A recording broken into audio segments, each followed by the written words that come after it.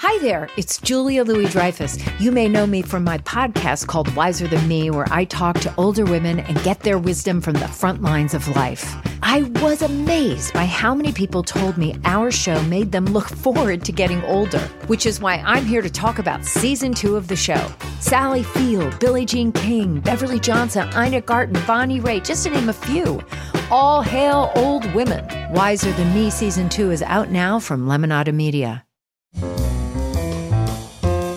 This is Merriam-Webster's Word of the Day podcast for Monday, August 23rd. Brought to you by the new Merriam-Webster's Advanced Learners English Dictionary, designed for students and teachers of English as a second language. Learn more at learnersdictionary.com. The word of the day for August 23rd is squinny, spelled S-Q-U-I-N-N-Y.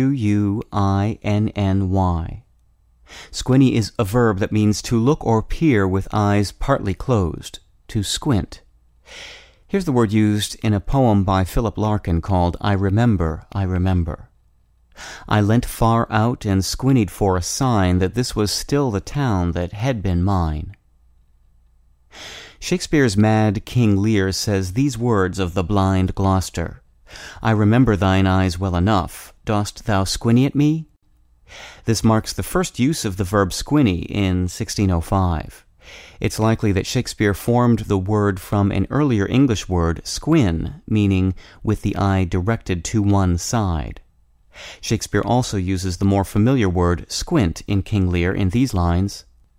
This is the foul fiend Flibbertigibbet. He gives the web and the pin, squints the eye and makes the harelip, mildews the white wheat, and hurts the poor creature of the earth.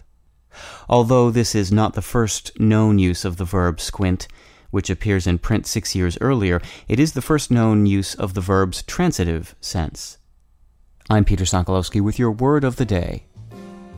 Visit the all-new learnersdictionary.com, the ultimate online home for teachers and learners of English. A free online dictionary, audio pronunciations, custom study lists, and interactive exercises are available now at learnersdictionary.com.